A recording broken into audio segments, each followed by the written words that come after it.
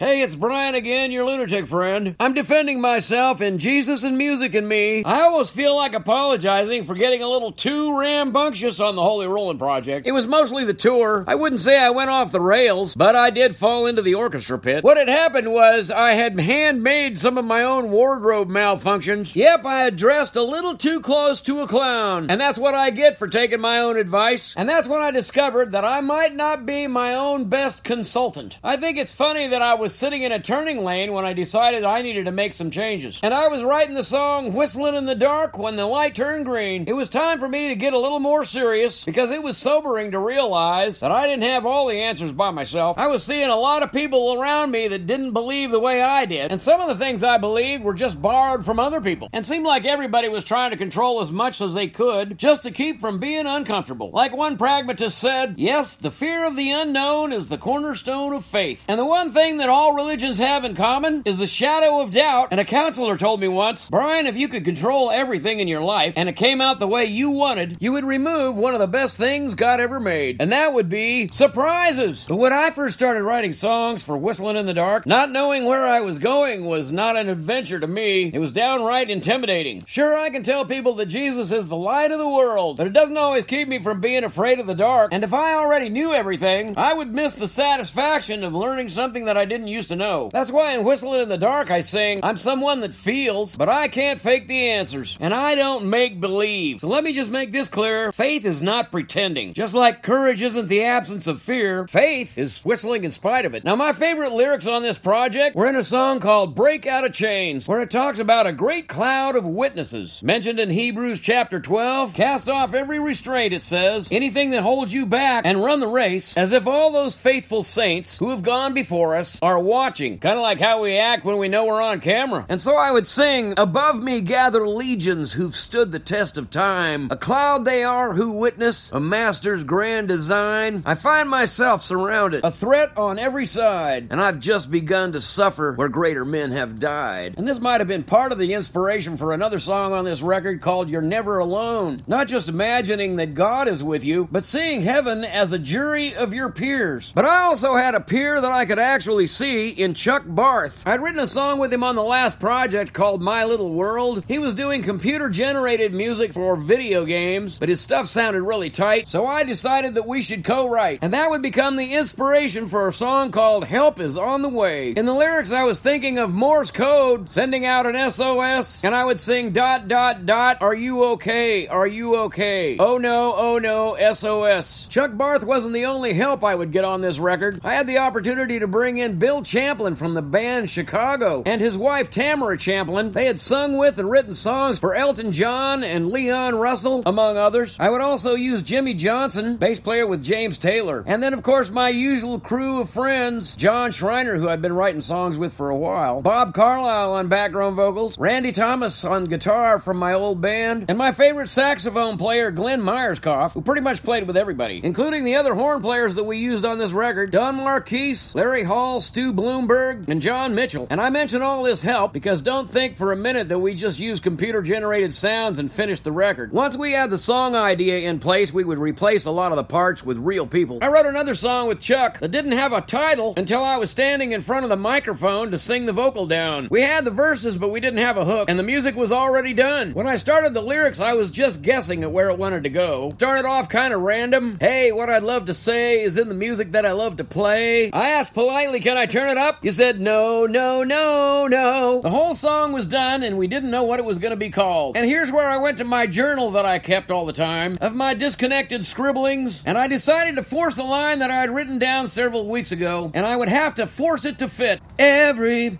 heart has an open door. And wow, that sounded different than I would have ever imagined. On this record, I would still write a couple of songs by myself. Interesting, I was leaving town and I was just lifting off from the airport when I started a song called When I Think of Home. Funny how you start thinking about home when you're leaving. I was also motivated because I had heard a song by Pat Terry Group simply called Home. BJ Thomas would cover it. I would like their song better than mine. The lyrics, they say that heaven's pretty, but living here is too. And it goes on to say that if I had to choose, I'd go home. I would write another song, thinking about a heavenly home, simply called Paradise. It was exhilarating from the beginning. I would sing far from the fantasy or the portraits we envision, above all adversity and beyond imagination. There's a place prepared for you and me. And my sarcasm would kick in when I would add my favorite place for a relocation. And maybe that was the point of Whistlin' in the Dark. My pursuit of faith is first of all based on the fact that I don't get to stay here. It is appointed unto man once to die. Toward the end of the project and looking back, I would write a song with Gary Whitlock and Don Kaysen. And it's a song about why I follow Jesus. It opens with, I've heard for many years how you have died for me. And if I'd just believe it, that I could spend my life with you. And I kind of talk about John 3:16 and how I took it for granted. For God so loved the world that he gave his only begotten Son, that whoever believed in him would not perish, but have eternal life. And after 70 years, I'm still clinging to that promise. Because like I say in the song, all my life, I've needed someone to care for me, a love that would always be there for me. And you need to go hear this song just to hear Bob Carlyle's background vocals. They're the best I've ever heard, ever. On the bridge section, it's angelic and transcendent in a way that gives me chills. You might say it's a vocal version of what hope feels like. And without hope, you can't whistle in the dark.